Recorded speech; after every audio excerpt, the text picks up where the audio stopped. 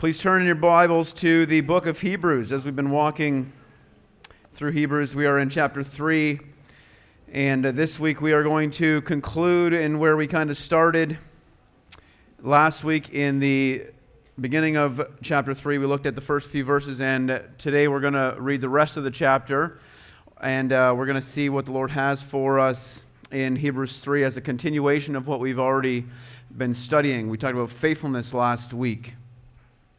But before we do that, I want you to think about this word perseverance. And I was trying to think of examples, and one came to mind of Terry Fox. Now, there's many examples that we could use for perseverance, but certainly he would be one gentleman that could be used to explain what perseverance looks like. Perseverance is doing something despite there being difficulty, despite knowing what the outcome is going to be, and even despite achieving success, or maybe that success comes later. Perseverance is persevering in light of that, in those circumstances, and Terry Fox certainly did that. He was a man who lost his leg to cancer at the age of 18, and when he was in the cancer ward and saw the way things were and the way the treatment was for those that were in those wards, he said, "I'm going to do something about this, or at least raise awareness about it." And so he trained to run a marathon. And he trained and ran over 5,000 kilometers in order to do this marathon. And we know this marathon very well. The Terry Fox Marathon that we celebrate and run every year in our school, certainly. And we celebrate what he did, the work that he did. But Terry ran around 42 kilometers a day. He ran from 4:30 to 7 p.m. And he ran in any circumstance. And the weather, humid, rain, sun, whatever it was. If there were people there supporting him in the city that he was in, he was running alongside them. But when he was in other places, I kind of looked at his track and I thought there's parts of Newfoundland that he must have been running days by himself, unless there was a lot of people there. And so certainly he ran and with a cause on days when nobody was there with him besides the people and the friend that he had taken with him. And then there were days where he would sleep in his van if he couldn't afford a hotel. There were days he just didn't know what it was going to bring. But he persevered because he believed in what he was doing and why he was running, and because of the experience that he had. And his goal was to raise, at that time in 1980, $1 for every Canadian. And he did end up achieving that goal. I think there was 24 million Canadians around that time, and he did end up achieving his goal. But on September 1st, 143 days after he started running, he ran over 5,000 kilometers. He was forced to stop just in Thunder Bay, Ontario. And the thing that stopped him was his cancer. It came back and it hit his lungs. And so he couldn't run anymore. And he had no idea what this running was going to do besides his goal of raising awareness. He wasn't trying to be famous. He had no idea what it was going to achieve. And today, they have raised over $850 million in support of cancer research because of that Terry Fox run, because of the things that we do now running in the name of Terry Fox. And he didn't know what it was going to accomplish, and yet he persevered. And in light of his difficulties and his limitations, he persevered. And it's a great picture for us of perseverance, of what that looks like. And this morning, as we come to Hebrews 3, we're going to be faced with that challenge as Christians, that idea of perseverance. And the nation of Israel is our example this morning of that. And so let's read Hebrews 3, starting in verse 7, and we'll read through verse 15 this morning. It says in verse 7, "Therefore, as the Holy Spirit says, today if you hear his voice, do not harden your hearts as in the rebellion on the day of testing in the wilderness, where your fathers put me to the test and saw my works for 40 years. Therefore, I was provoked with that generation and said, they always go astray in their heart. They have not known my ways.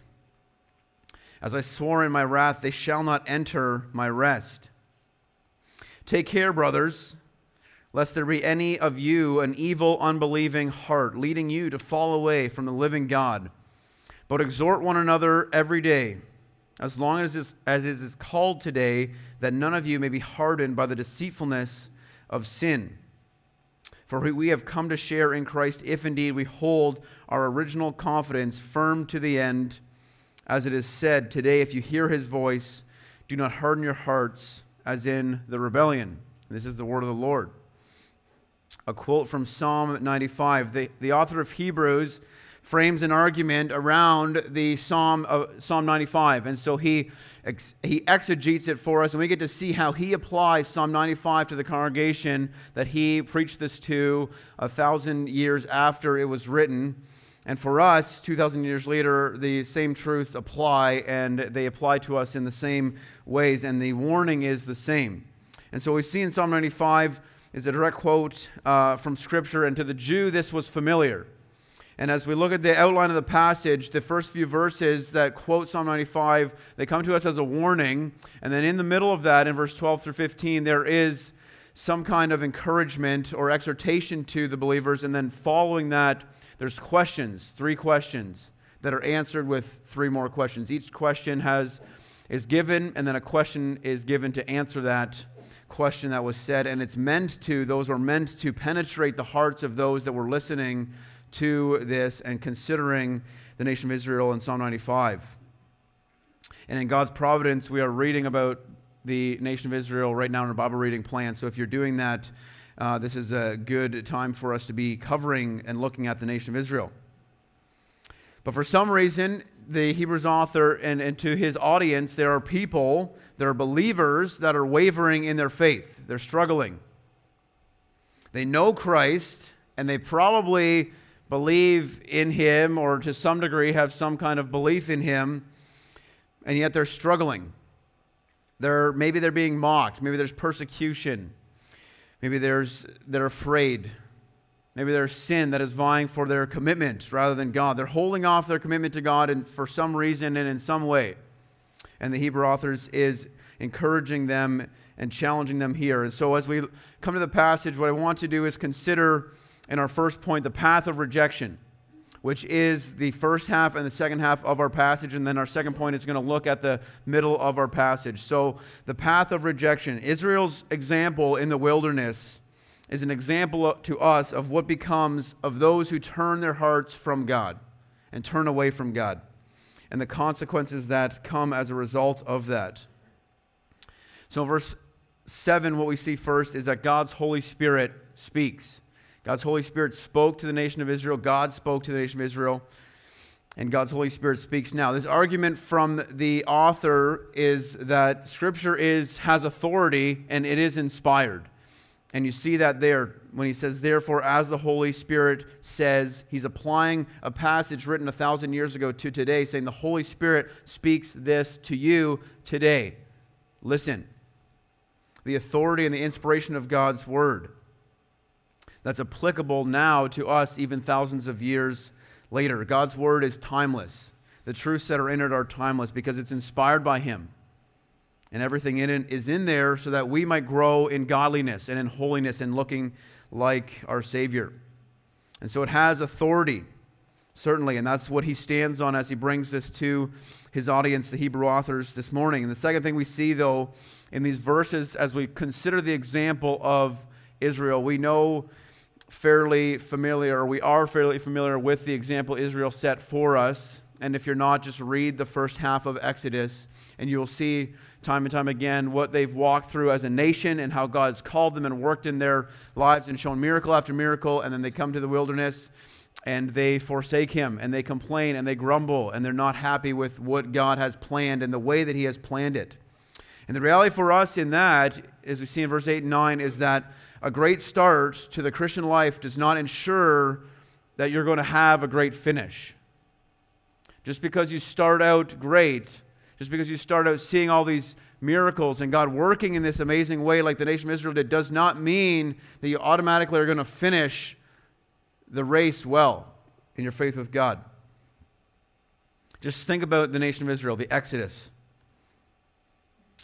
The reality for us is that it's possible to have a remarkable Exodus story in our lives and to have parts of our lives feel like that. And yet we can fall and we can stumble when trouble comes and when hard times come. And so often we are tempted to rely on our own strength or even to rely on the faith that we had.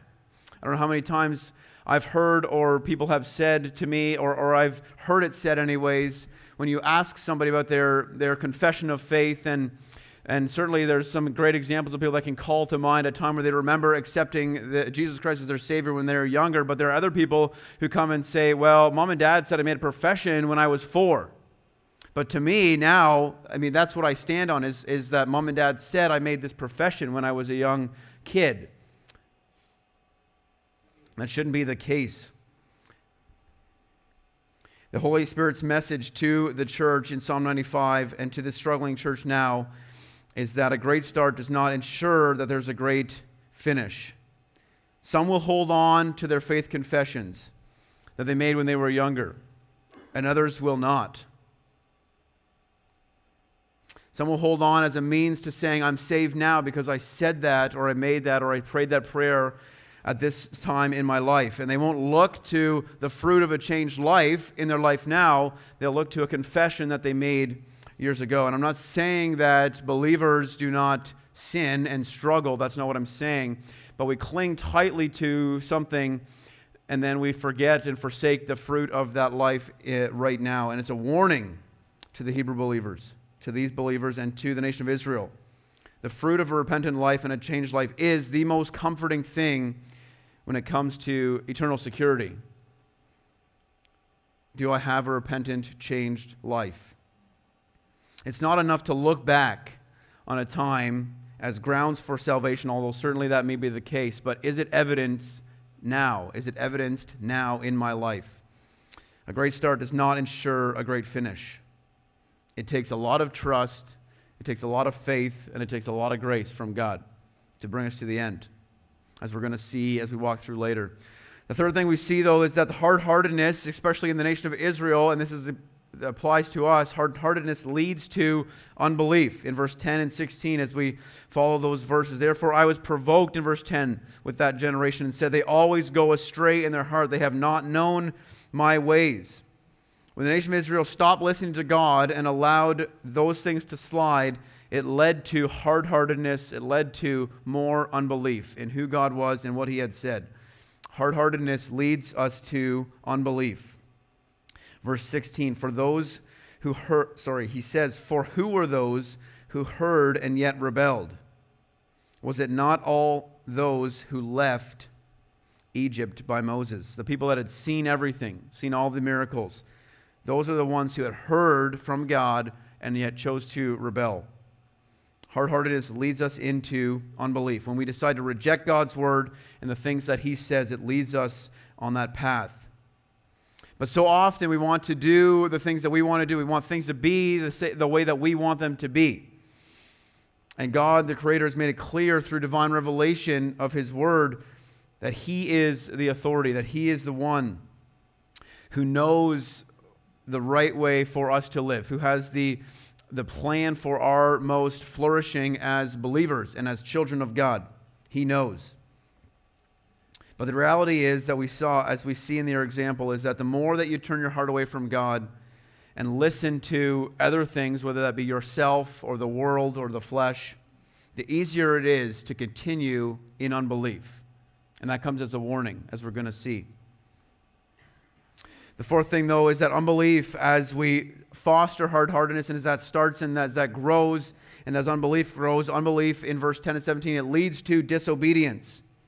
Unbelief in who God is and what He has said, it leads us to disobedience. When we don't believe what He said in His scriptures, it leads us to disobey. It's who He says He is, that He is as good as He says He is, that He is all-powerful as He says He is. We don't believe that, and so our actions reflect that. At the heart of every sin against God is this struggle, this wrestling with unbelief. Am I going to believe what God has said is good? Or am I going to choose what appears to be better? Why do we grumble and complain? Because we don't think God's plan is good. Because we don't think God is good. Because we don't think He has our best interest. Why do we choose a particular sin over God, over obedience? Because that sin promises, and that temptation promises that it's going to deliver on something that it's not going to. And so we have a choice of who we're going to believe. Why did Adam and Eve in the garden eat the fruit? Because they were tempted to doubt what God had said. When we don't believe what God says, we're much closer to disobedience. And then we see after that disobedience leads to this rejection of God. In verse 12 and 18 through 19, Israel rejected God. And to whom did he swear that they would not enter his rest, but to those who were disobedient? In verse 18 and 19. So we see that they were unable to enter rest because of unbelief. Unbelief leading to disobedience, leading to being rejected by God and being rejected the rest that God had promised to them. What happened to the nation of Israel when they were in the wilderness and there was complaining? How a generation, they had to wander for 40 years while a generation died off. The generation that complained, that saw the greatness of God and the miracles of God, and yet rejected it. God told them that they're not going to receive the promise that he had made to them because of their disobedience. And so the promised land is the rest spoken about to Israel. They didn't receive that. And for us, that's different. And we'll see that later. But verse 12 says something to us. Take care lest your unbelieving heart leads you to fall away from the living God. Disobedience leads to rejection of God, but not just an idea of God, but the living God, according to verse 12. You're not just rejecting a religion, you're rejecting the living God. And that's a warning to us as we read this, and a warning to these believers to not reject the living God. But an ongoing life of disobedience and unbelief will lead one to reject God, even somebody who believes in God. And so that warning comes to us as believers. Is there sin in your life that you are not fighting against? Is there a sin in your life that you love too much to give up right now? Are you pursuing something that you know displeases God? Are you pursuing something more than God? Do you love something else above Him? Disobedience in the Christian life leads to unbelief and hard-heartedness. And this is why it's so important for us to see the nation of Israel's example and to heed this warning just as it was to the Hebrew authors. And then finally what we see in Israel's example is that those who reject are under God's wrath. In verse 11, the result of a hardened heart towards God for the nation of Israel was judgment. As I swore in my wrath, they shall not enter my rest. They did not receive the promises that God had for them. God was angry. He was vexed. Is this idea of this word that we see in verse 11. I swore in my wrath. For those who choose to not to believe, they are under God's wrath. And the greatest sin of all sin is the sin of unbelief. To not believe in God and who He is and what He has done for us and the way that He's made for us through His Savior, Jesus Christ. Unbelief is what separates us from God for eternity. So you're probably asking then at this point, how could, as we consider the nation of Israel, how could a nation under God, recipients of God's grace, fall so easily into unbelief and disobedience? And the challenge for us as we read this scripture this morning is that perseverance in the faith is not a foregone conclusion, in the sense that if I've placed my faith and prayed the prayer at this age, it's not a guarantee that I am going to finish the race and persevere in my faith. Not that I'm going to lose it, as we're going to see, but that I might not persevere, because there are challenges that are going to come and life is going to be difficult. Look at the nation of Israel. They knew who God was. They saw Him for who He was. And yet they got to the wilderness, they complained, they didn't believe, they disobeyed, and God took that from them. They were never really, truly believers in God because their life didn't show it. So it's certainly possible for His people now. What was possible for the nation of Israel is the same for us. And so it's a warning to those who know the gospel, who affirm its truth, but who maybe love sin more than God, or are afraid of persecution and following God, or maybe there's something else. But for some reason, they are committed to God, as they should be, to the truth that they know is real. It's like this, if we illustrate it. Imagine that you were trapped on the 10th floor of a building, of a hotel room, and there was a fire going on, and people are yelling at you to jump. And you look around and you've seen the fire, and you see the people, you see the way out, and you hesitate. You're not sure. I'm not sure if I want to make that jump. And maybe you know the danger, you know what's going to happen. Maybe you're scared. Maybe you want to go back and grab some possessions before you do that. Maybe you're scared of what's going to happen if you do jump. Are you going to make it? Are you going to be safe? Whatever the case may be, you know the danger, but you don't act on what is necessary to save you. Simply knowing about the danger and the way of escape without actually jumping in this situation means you die. And such are some of us who hold back our commitment to God. A confession of faith has been made, but we are beginning to fall back. And so in the rest of our time, we're going to look at the path to perseverance in the middle section of our verses here as we consider the remaining verses. And so we see the path to perseverance. In these verses, we find the cure for a hardened heart and for spiritual drift from God. But the question is, why is there a path to perseverance? Rebellion to God leads us away from God, to what God has prepared for us, which is rest, which is for us eternal life. And so there's a path to perseverance to that eternal life. And first thing we see in verse 12, this warning to us, it says, be on guard, or take care. Verse 12 says, take care, brothers, lest there be in any of you an unbelieving, evil heart leading you to fall away from the living God. You and I can fall prey just like the nation of Israel did. And in Proverbs 4:23 it says, keep your heart with all vigilance, for what? From it flows the springs of life. To fall away means to willfully apostatize, which means to willfully turn away from a confession that you have made, or from a religion or whatever that may be. To turn away from a truth that's been revealed to you. To willfully apostatize. That's what this idea of falling away means and carries. The abandonment, the renunciation of God, a belief in Him. And so being on guard means you understand that there's a spiritual war going on around you, and that Satan hates you, and Satan wants to destroy you, and that he would love for nothing else but for you to reject God and not believe God and who He says He is and what He's done for us. And so you have to recognize that and be on guard for me and you. Just because we've made a profession of faith does not mean that we are not susceptible to unbelief, and you know that as well as I do.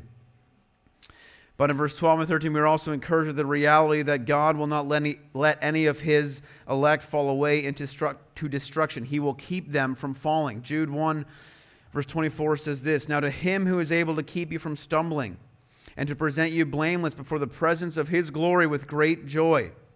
This is why the doctrine of perseverance of the saints is so encouraging for us. Because if we have true, genuine, saving faith, God is going to make that faith persevere till the end. And therefore, if it doesn't, it's evidence that there is not true, genuine, saving faith.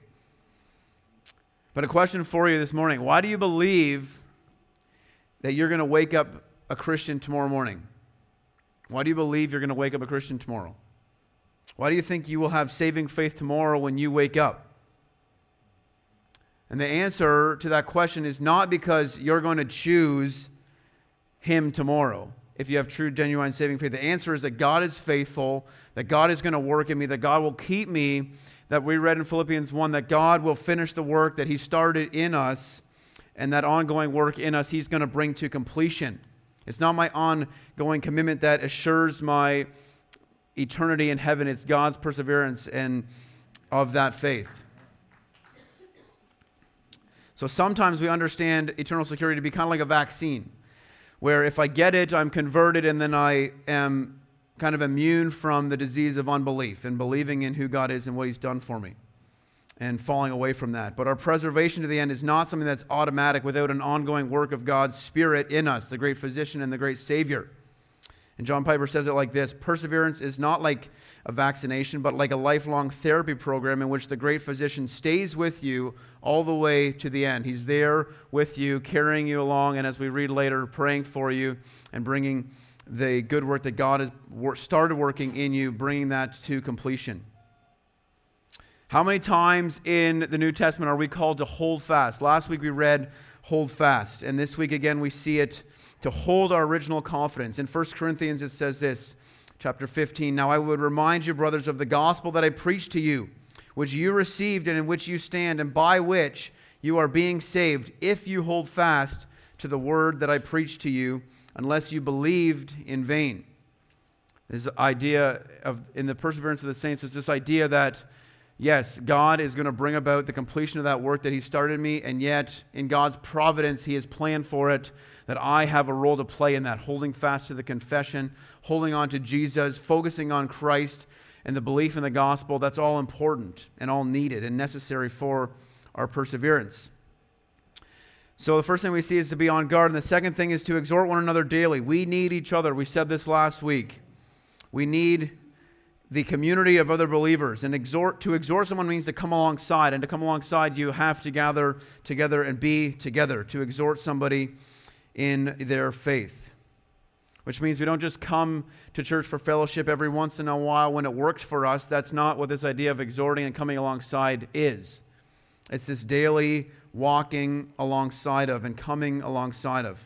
It's not like when you get your teeth checked and you only have to go every 6 months, right? Which is not even too much for me. I don't know about you guys, but I'd be happy to go not that often. But we need that. We need that checkup. But as a Christian, we need that daily checkup. We need that regular communion and exhortation from each other. And if you don't know another believer's struggles, or if you don't make your struggles known, then you can't fulfill or obey this command to exhort one another daily. And so we need each other. The scriptures talk about one another over 50 times. It calls us to serve one another, to care for one another, to love one another constantly. And we do that in community together. Mutual watchfulness is a strategy that God has employed to help us persevere in our faith to the end. And accountability is a great ally in that war of persevering in our faith. So we exhort one another daily. And then in verse 13 we see we are to display vigilance against a hard heart. What does verse 13 say? But exhort one another every day, as long as it is called today, that none of you may be hardened by the deceitfulness of sin. We see it again.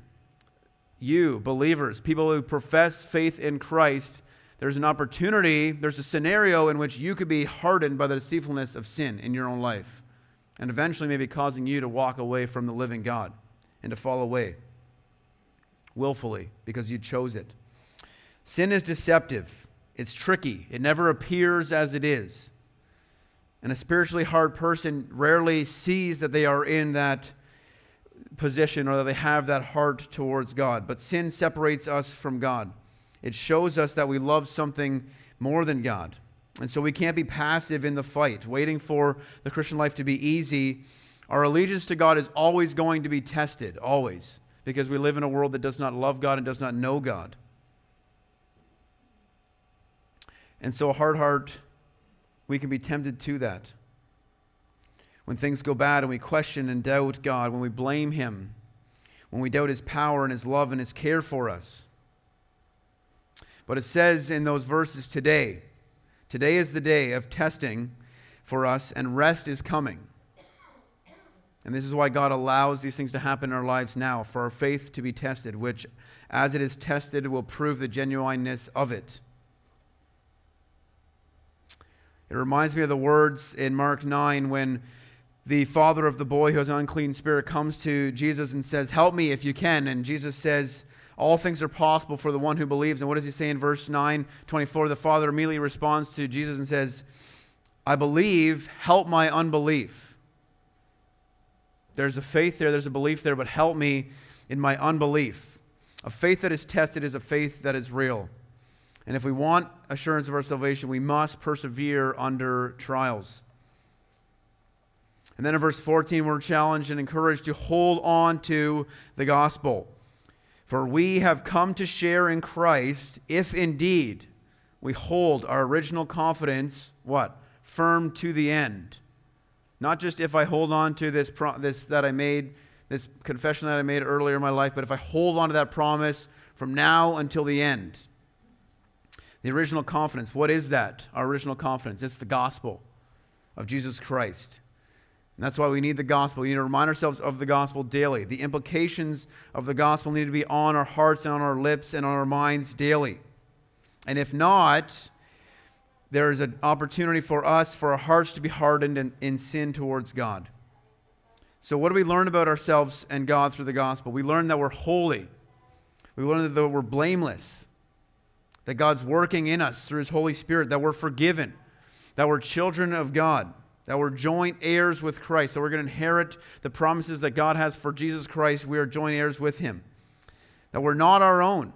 Right? That we've been bought with a price. That the great price that was paid for us in Jesus Christ on the cross. All of these are reminders to us through the gospel and the reminder of what Jesus has done for us. And we need that, and we need to hold on to that, as we spoke of last week and as we see in the beginning of chapter 3. This and so much more. And if we've truly believed the gospel and committed our lives to Christ, then at the end of the day, at the end of the year, and at the end of our life, our commitment will stand. Because God is going to bring that to completion. And so the greatest proof of our faith is our continuance in it. And some of us know very well how to walk the walk and talk the talk of Christian faith, but we're not really committed. And so the greatest proof is our continuance in it. And then we see finally in verse 15 that we ought to listen to the Holy Spirit. This is also seen in verse 7, but he brings it around again as he concludes this in verse 15. As it is said, he's applying this passage in Psalm 85 to you today, and he's therefore, by doing that, applying it to us. Today, if you hear his voice, do not harden your hearts as in the rebellion. God speaks to us. He speaks to you through his word, and he speaks to you, and he is speaking to you today. What's he saying to you this morning? Is there something that you need to give up? Is there something that you need to ask for forgiveness for? Is there something that you need to trust God with or believe about God? Is there something that you're struggling to believe about who he says he is and about about his goodness? When God speaks and when God prompts you, obey. That's the challenge for us. That's the encouragement for us. Don't delay in your obedience to God, lest you be led into unbelief and disobedience and turning away from him. See, the opposite of a hard heart is a tender heart. And a tender heart is a heart that is easily penetrated by God and his word as he speaks to us. But that word today that we see in these verses right now, it carries this idea of urgency, which we saw in our points. Right now. Think about the decision that needs to be made and don't delay. Don't say, oh God, let me do this first or that first, or I'd like to achieve this or get this job or just have this in my home or get to this financial stability before I'm able to obey you, God, because by that point it's too late. We've delayed in our obedience to the point where we aren't going to fulfill our word there, or there will just be something else. So don't put off the decisions that need to be made because they won't get done. The Israelites would not commit themselves to God, even with all the evidence in the wilderness and before getting to the wilderness. They could not and they would not commit themselves to God. The challenge and the warning to us is not to make excuses for being obedient to God. Don't harden your hearts like they did at the wilderness, or you will lose the opportunity that is there for you, just like they did. They lost the opportunity of rest. And so the evidence for us is in. We have Jesus Christ. We're not in need of any more evidence of God, any more proof of God. We have all of that in his Son. He doesn't need to prove himself to us anymore. We have his word. We know who he is. And if you continue to follow your evil, unbelieving heart, you will turn away from the living God. But this encouragement for us as we close from Luke 22, verse 32, it's a prayer that Jesus prays for Simon, for Peter. In verse 31, he says, Simon, Simon, behold, Satan demanded to have you that he might sift you like wheat. But I have prayed for you, that your faith may not fail. And when you have turned again, strengthen your brothers. Jesus prayed for Peter, and he prayed that his faith would not fail. And Jesus is interceding for us right now before the Father, and he's praying the same prayer. He's praying that the faith that began in us, the good work that he began in us through his Holy Spirit, would come to completion in our lives, that our lives daily would show the continuance of our faith. So what does our behavior indicate? A hardening, unbelieving heart, or the blessed tenderness of a faithful, persevering heart this morning. Would you pray with me as we conclude?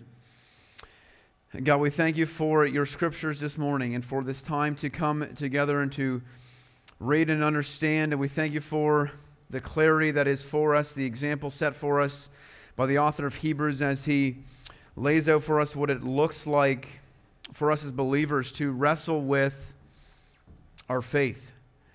We thank you, God, that your Spirit is in us if we have true saving faith, and that Spirit is going to continue that work in us and bring it to completion in the day of Christ when Jesus comes back.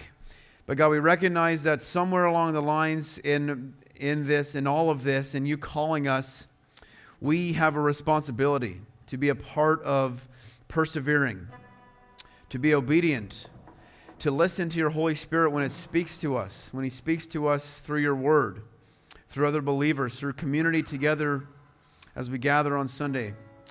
And God, we pray that you would help us, that you would give us clarity and wisdom, that you would help us to believe you for who you say you are and not to turn away from you, God, not to allow ourselves to delay in our obedience to you, because we have an example set before us from the nation of Israel of delayed obedience and continued unbelief and disobedience. And God, so we ask this morning for your help to do that.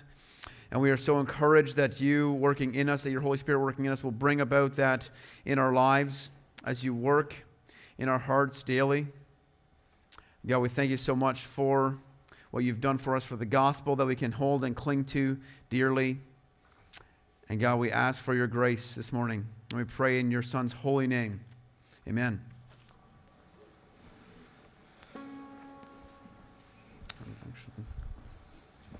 We're going to start communion. We're going to sing after. So, as we come to communion this morning, I just want to remind you of the way that we observe. So, for those in the outside section in the middle, we'll have you come first and we'll have you come up. And there's also tables at the back for you, so you can do that and when we start. And then after that, we'll have the middle two sections come forward as well. And you can take the emblems and sit down. And then after that, we will pray and we will consider those emblems this morning and be thankful this morning. But as we prepare our hearts for that, I want to just call to mind the last section of our church covenant, which we read in your hearing last week before you left. Let me read it for us this morning. We will work together for the continuance of a faithful evangelical ministry in this church as we sustain its worship, ordinances, discipline, and doctrines. We will contribute regularly according to God's word to the support of the ministry and the expenses of the church, the relief of the poor, and the spread of the gospel through all nations. May the grace of our Lord Jesus Christ and the love of God and the fellowship of the Holy Spirit be with us all. May we consider our role in that as we come to the table this morning. I want to pray, and then I'm just going to give you a moment of reflection to examine your own heart before you take the emblems, whether there be some sin or whether there be some confession or whether there be something that you need to deal with God. And then we'll invite you to come up and we will partake together. So let's have a moment before I pray.